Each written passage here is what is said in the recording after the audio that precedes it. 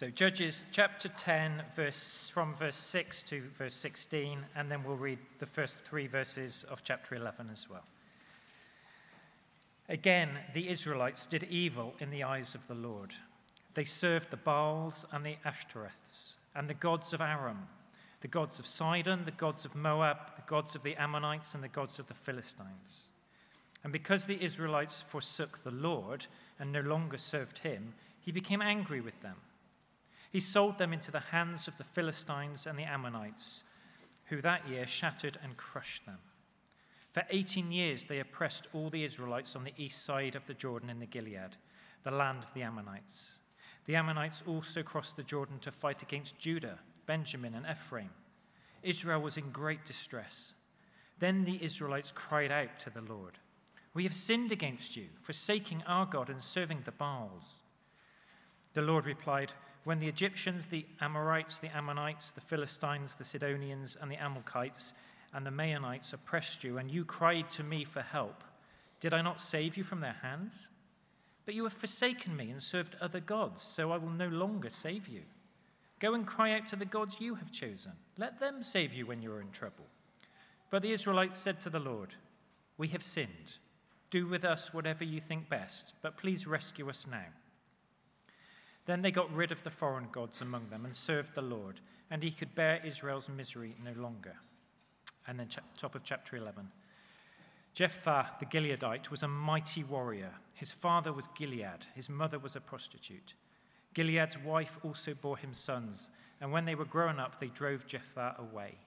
"You are not going to get any inheritance in our family," they said, "because you are the son of another woman."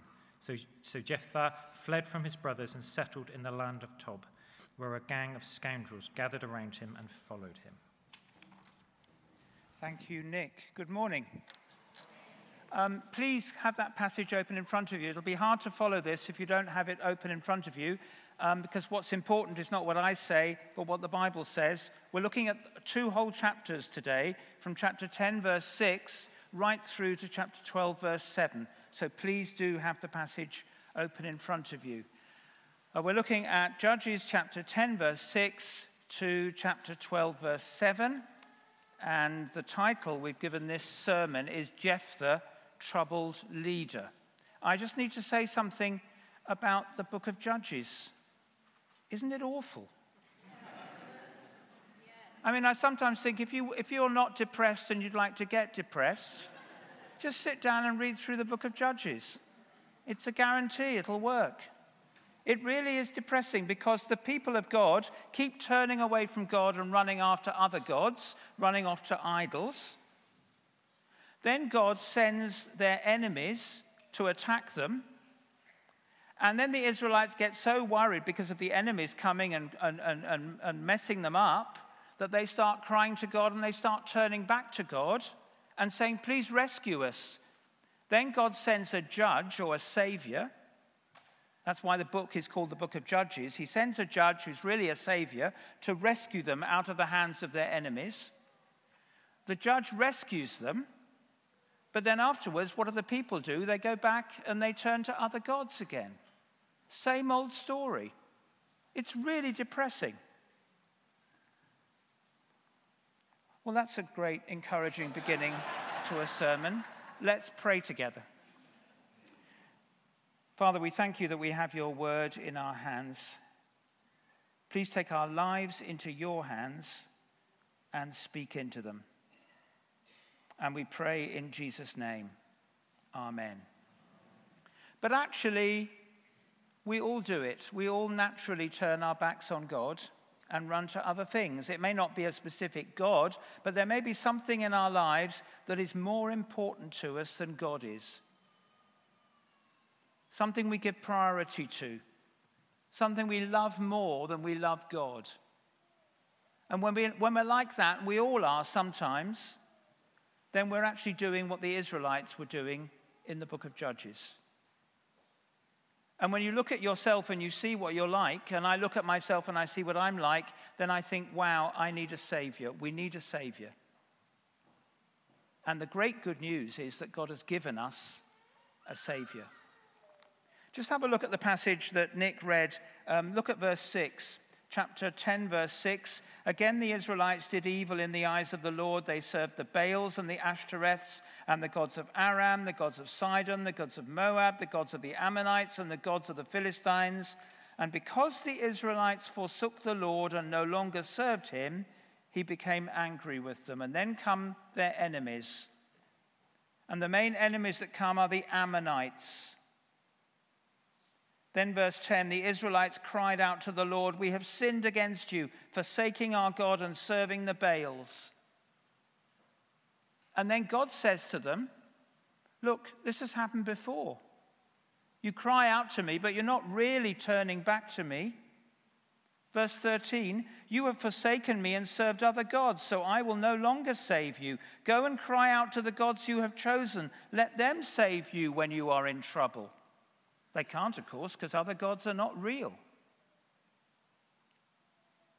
But the people cry out to God, verse 15, we have sinned. Do with us whatever you think best, but please rescue us now. Then they got rid of the foreign gods among them and served the Lord. Now please look at the end of verse 16. The end of verse 16 says, God could bear Israel's misery no longer. He saw what a mess they were in, and his heart went out to them, and he wanted to help. When God sees us in a mess, his heart goes out to us, and he wants to help. And what God does in this situation is he sends another judge, and the judge is Jephthah. So we're going to look at Jephthah now. We're going to see that Jephthah is someone who doesn't get it all right. We're going to see that Jephthah is called by God to rescue Israel in their fight against the Ammonites. But we're going to see that Jephthah makes all sorts of mistakes. He's not a perfect savior. He's not a perfect judge.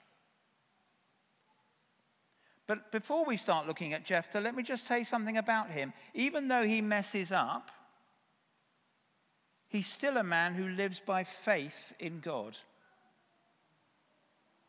In Hebrews, the letter to the Hebrews in the New Testament, there's a chapter about people in the Old Testament who lived by faith.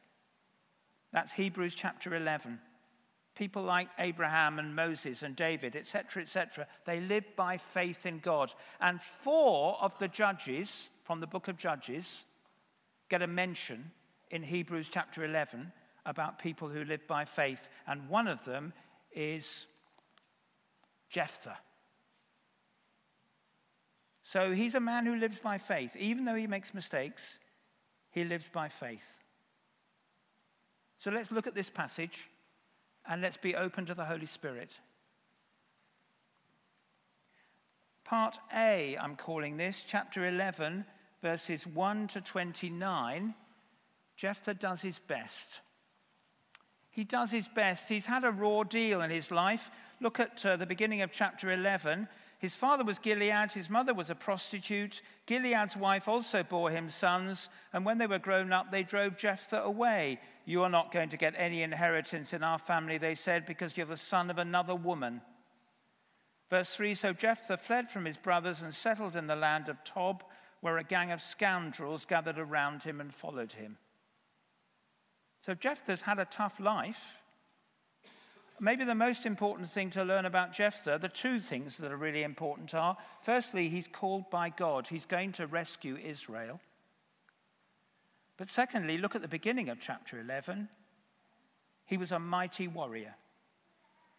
If there's one thing Jephthah is good at, it's fighting. And he does his best here. He's called to be the leader, the judge. Have a look at verse 9. Jephthah answered, the people have said, come on, we want you to be our leader. We want you to be our judge. Suppose you take me back to fight the Ammonites and the Lord gives them to me. Will I really be your head? The elders of Gilead replied, the Lord is our witness. We will certainly do as you say. So Jephthah went with the elders of Gilead, and the people made him head and commander over them. And then look at the end of verse 11. He repeated all his words before the Lord in Mizpah. I guess that means that Jephthah talked to God about this, told him what was happening. That shows that Jephthah is living by faith. He's trusting God. Even though he's going to mess up, he's trusting God. And then what he does here, although he's a mighty warrior, he doesn't go straight into battle against the Ammonites. He tries to negotiate with them. Verse 12, Jephthah sent messengers to the Ammonite king with the question, "What do you have against me that you have attacked my country?"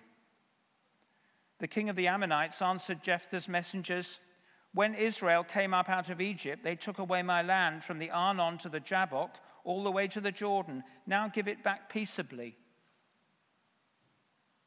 And then what Jephthah does, instead of starting a battle, starting a war, he negotiates. He sends a letter, verses 14 to 27. It's a long letter. I'm not going to read any of it. You can scan it now. You've got the Bible open in front of you. He explains in this letter why the Israelites have not stolen the Ammonites' land, and the Ammonites have no reason to attack Israel. He's trying to negotiate. He's doing his best. I think Jephthah's a good guy. He's trying to negotiate with the Ammonites, but look at verse 28. Oh, I need to say something about verse 27. It's the end of the letter. Look at verse 27. Jephthah says, "I have not wronged you," he's talking to the king of the Ammonites, "but you are doing me wrong by waging war against me. Let the Lord, the judge, decide the dispute this day between the Israelites and the Ammonites." Can you see that Jephthah believes that the judge, the Savior, is the Lord, God? He's living by faith. He's trusting in God. But the Ammonite king is not interested. Verse 28, the king of Ammon, however, paid no attention to the message Jephthah sent him. So it hasn't worked, the negotiation, but Jephthah's tried. I think that's impressive. I can sense from the atmosphere in the room that I'm the only person who finds that impressive. But I think that's impressive that he tries to negotiate. He's doing his best. I think that's great. But look at part B. Part B is verses 30 and 31. Jephthah messes up. Jephthah made a vow to the Lord, verse 30. "If you give the Ammonites into my hands, whatever comes out of the door of my house to meet me when I return in triumph from the Ammonites will be the Lord's, and I will sacrifice it as a burnt offering."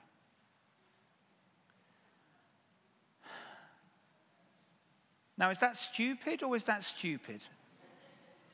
We won't vote. I'll tell you the answer. It's stupid.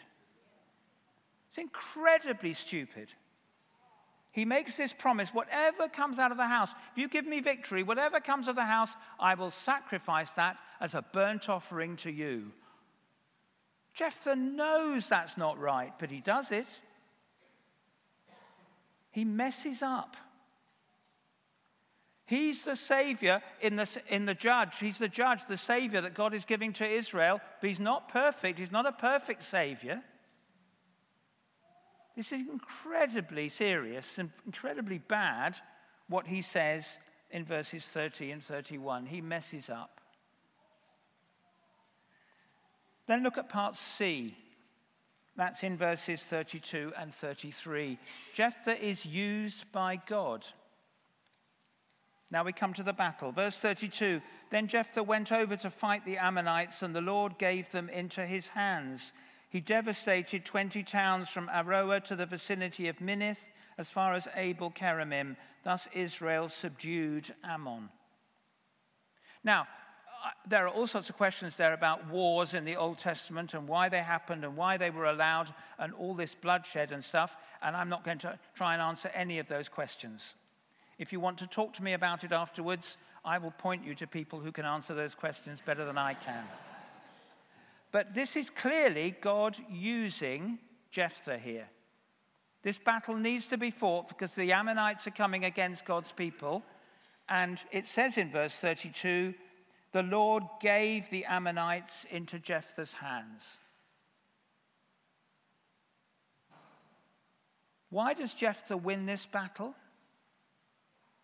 There are two reasons. The first we've already looked at. It's at the beginning of chapter 11. He is a mighty warrior. He's good at fighting.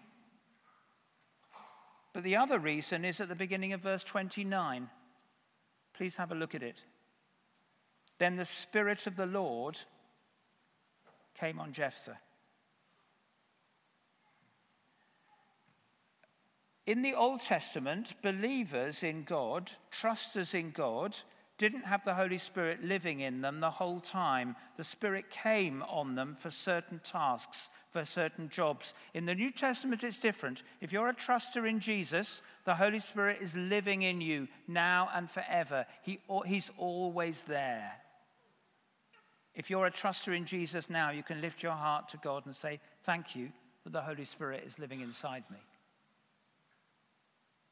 But in the Old Testament, the Spirit came on believers for a particular job sometimes. And that's what's happening in verse 29. The Spirit of the Lord came on Jephthah. That's why he wins this battle. That's why he's used by God, because the Holy Spirit has come on Jephthah and enabled him to win this battle. So he's used by God. These two verses here, verses 32 and 33, they are the center of the passage. They are actually the focus of the passage. Here is God rescuing his people, because God loves to send his people a savior. Let's look at part B1, which is verses 34 to 40. Jephthah messes up. This is the second half of the vow story, the promise story. Verse 34, when Jephthah returned to his home in Mizpah, who should come out to meet him but his daughter, dancing to the sound of tambourines? She was an only child. Except for her, he had neither son nor daughter. Can you imagine how Jephthah feels? His heart is breaking. Verse 35, when he saw her, he tore his clothes and cried, "Oh no, my daughter, you have brought me down and I am devastated. I have made a vow to the Lord that I cannot break." Now, we're not going to discuss this in small groups, but I think Jephthah should have broken his promise, because it was a wrong promise. It was a stupid promise. It was an irresponsible promise. If you want to persuade me otherwise afterwards, you're welcome. But here he is, he's saying, I'm going to keep this promise. I promise that the first person to come out of my house when I came back from victory over the Ammonites, I would sacrifice that person as a burnt offering to God. So I'm going to do it to you. And it looks like his daughter agrees with this. Verse 36, my father, you have given your word to the Lord. Do to me just as you promised, now that the Lord has avenged you of your enemies, the Ammonites. But grant me this one request, she said. Give me 2 months to roam the hills and weep with my friends, because I will never marry. I think if I were her, I'd have gone off for 2 months and never come back. Verse 38, you may go, he said, and he let her go for 2 months. She and her friends went into the hills and wept because she would never marry. After the 2 months, she returned to her father, and he did to her as he had vowed, and she was a virgin. He messes up, Jephthah, doesn't he? What a mess.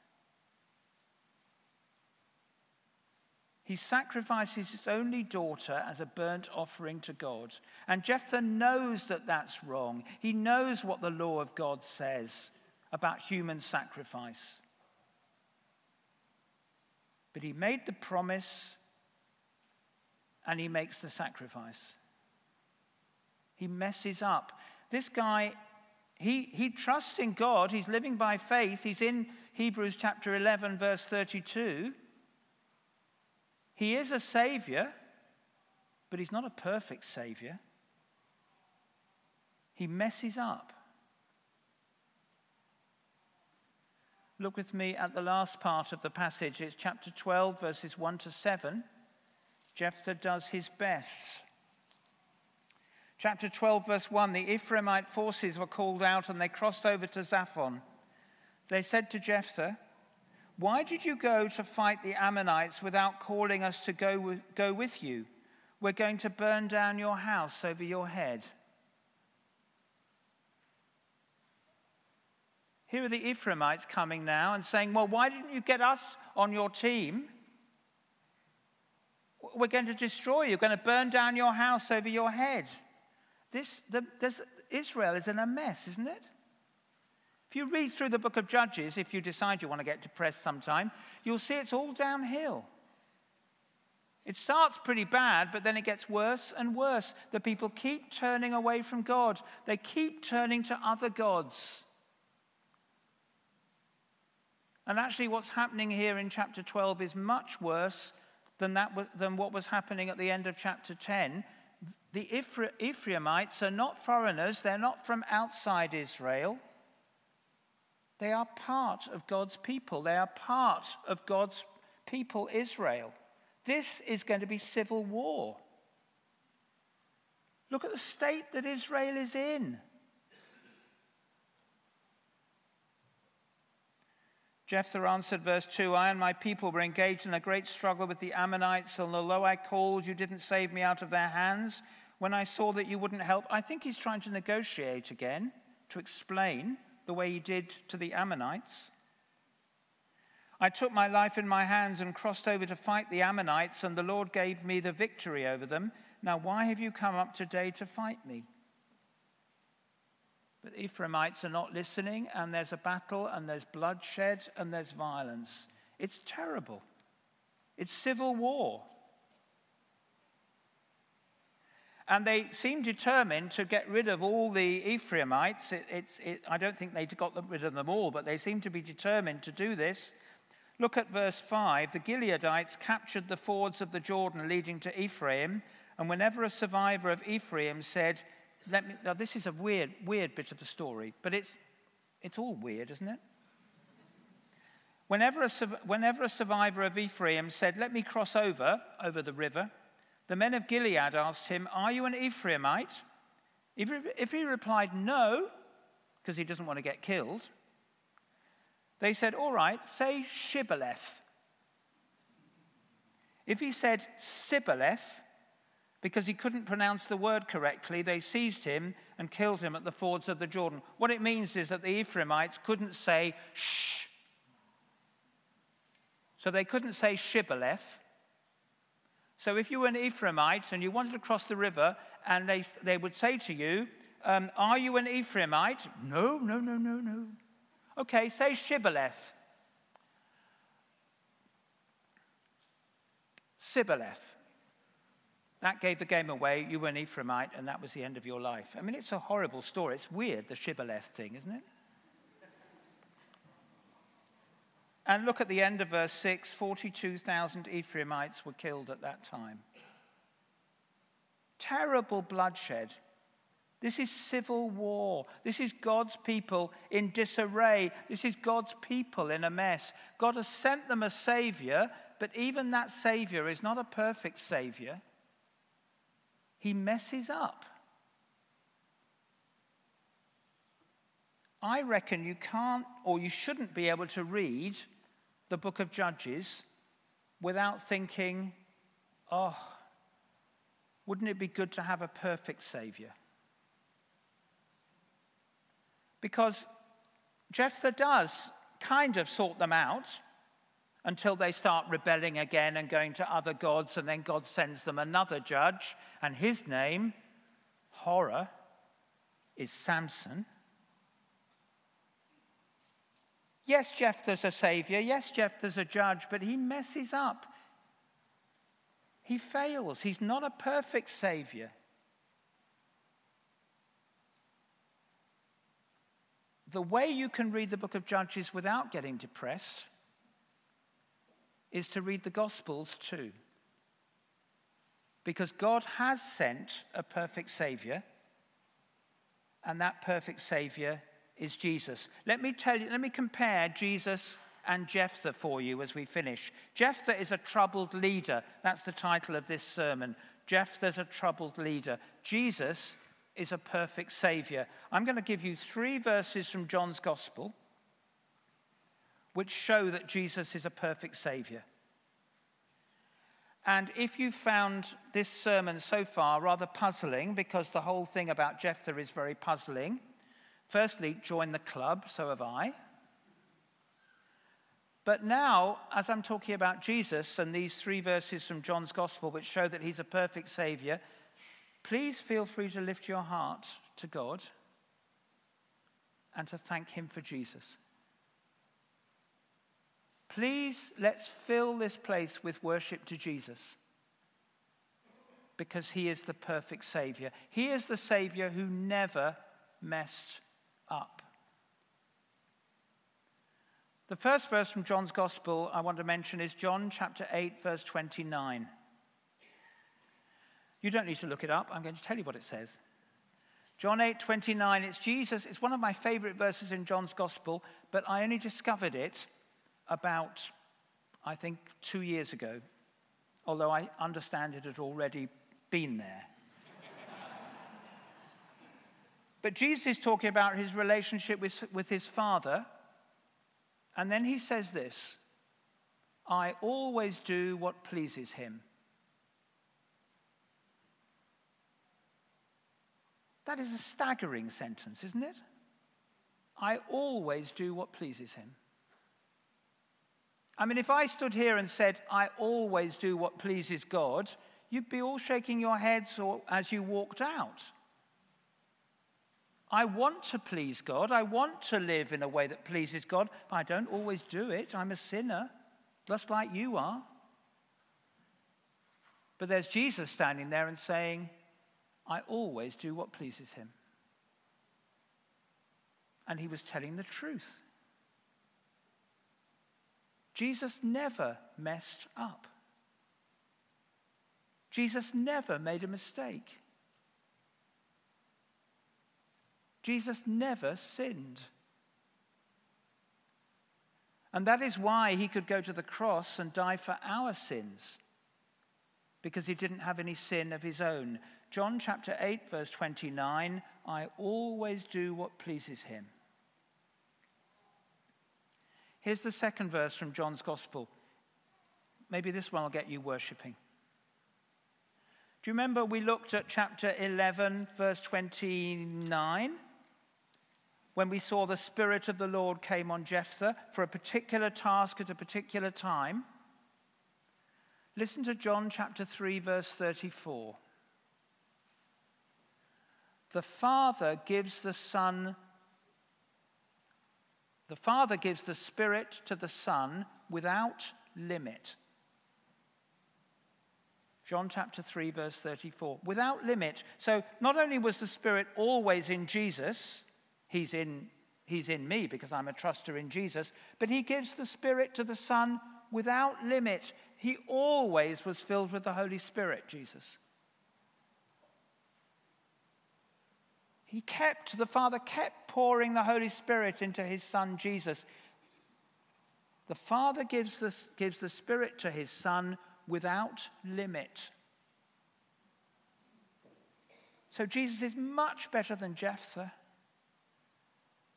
Jesus is the perfect Savior because the Spirit was filling him. The Spirit was empowering him. That was John chapter 3, verse 34. The third verse in John's Gospel, which shows that Jesus is a perfect Savior, feel free to worship, is John chapter 19, verse 30. It's Jesus hanging on the cross, and just before he dies, he shouts out, "It is finished." And that sentence means, I've done it. I've done everything that's necessary so that people can be forgiven. I've done everything that's necessary so that men and women, boys and girls can come to God and know God as their friend. It's Jesus saying, I died on the cross, I'm dying on the cross, carrying the sins of the world. Not my sins, but the sins of all the people in the world.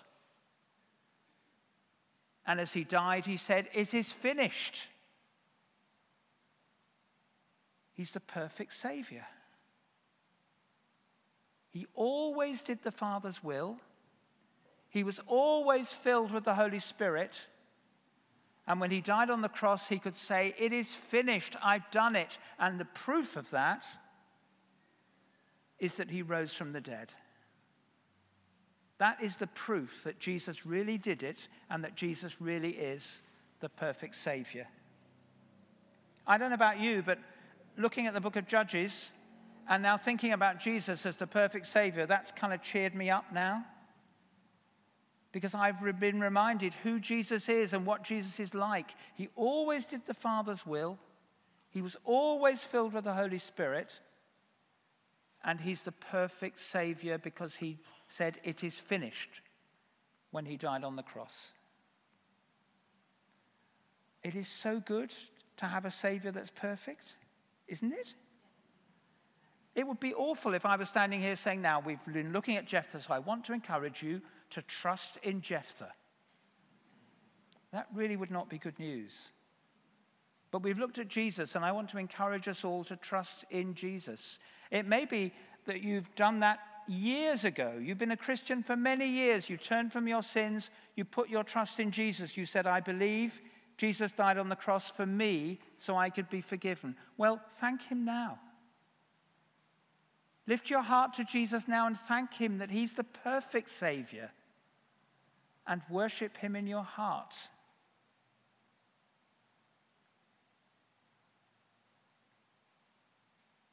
But maybe you've never done that. Maybe you've been coming to a pub bar for a few weeks, or you've been talking to friends or reading the Bible, and you're thinking, "Well, actually, I'm beginning to believe this stuff. I think I am a sinner. I think I need forgiving. And I think that Jesus is the perfect Savior. I think he died so that I could be forgiven." Well, then the invitation is here today. You can decide to turn from your sins and put your trust in Jesus, the perfect Savior. And then you will know that you're forgiven. It is so good to know that we have a perfect Savior. I can stand here and say, "I am forgiven, now and forever," not because of what I do for God, but because of what God did for me when Jesus died. Can you say that? I'm forgiven not because of what I do for God, but because of what God did for me when Jesus died.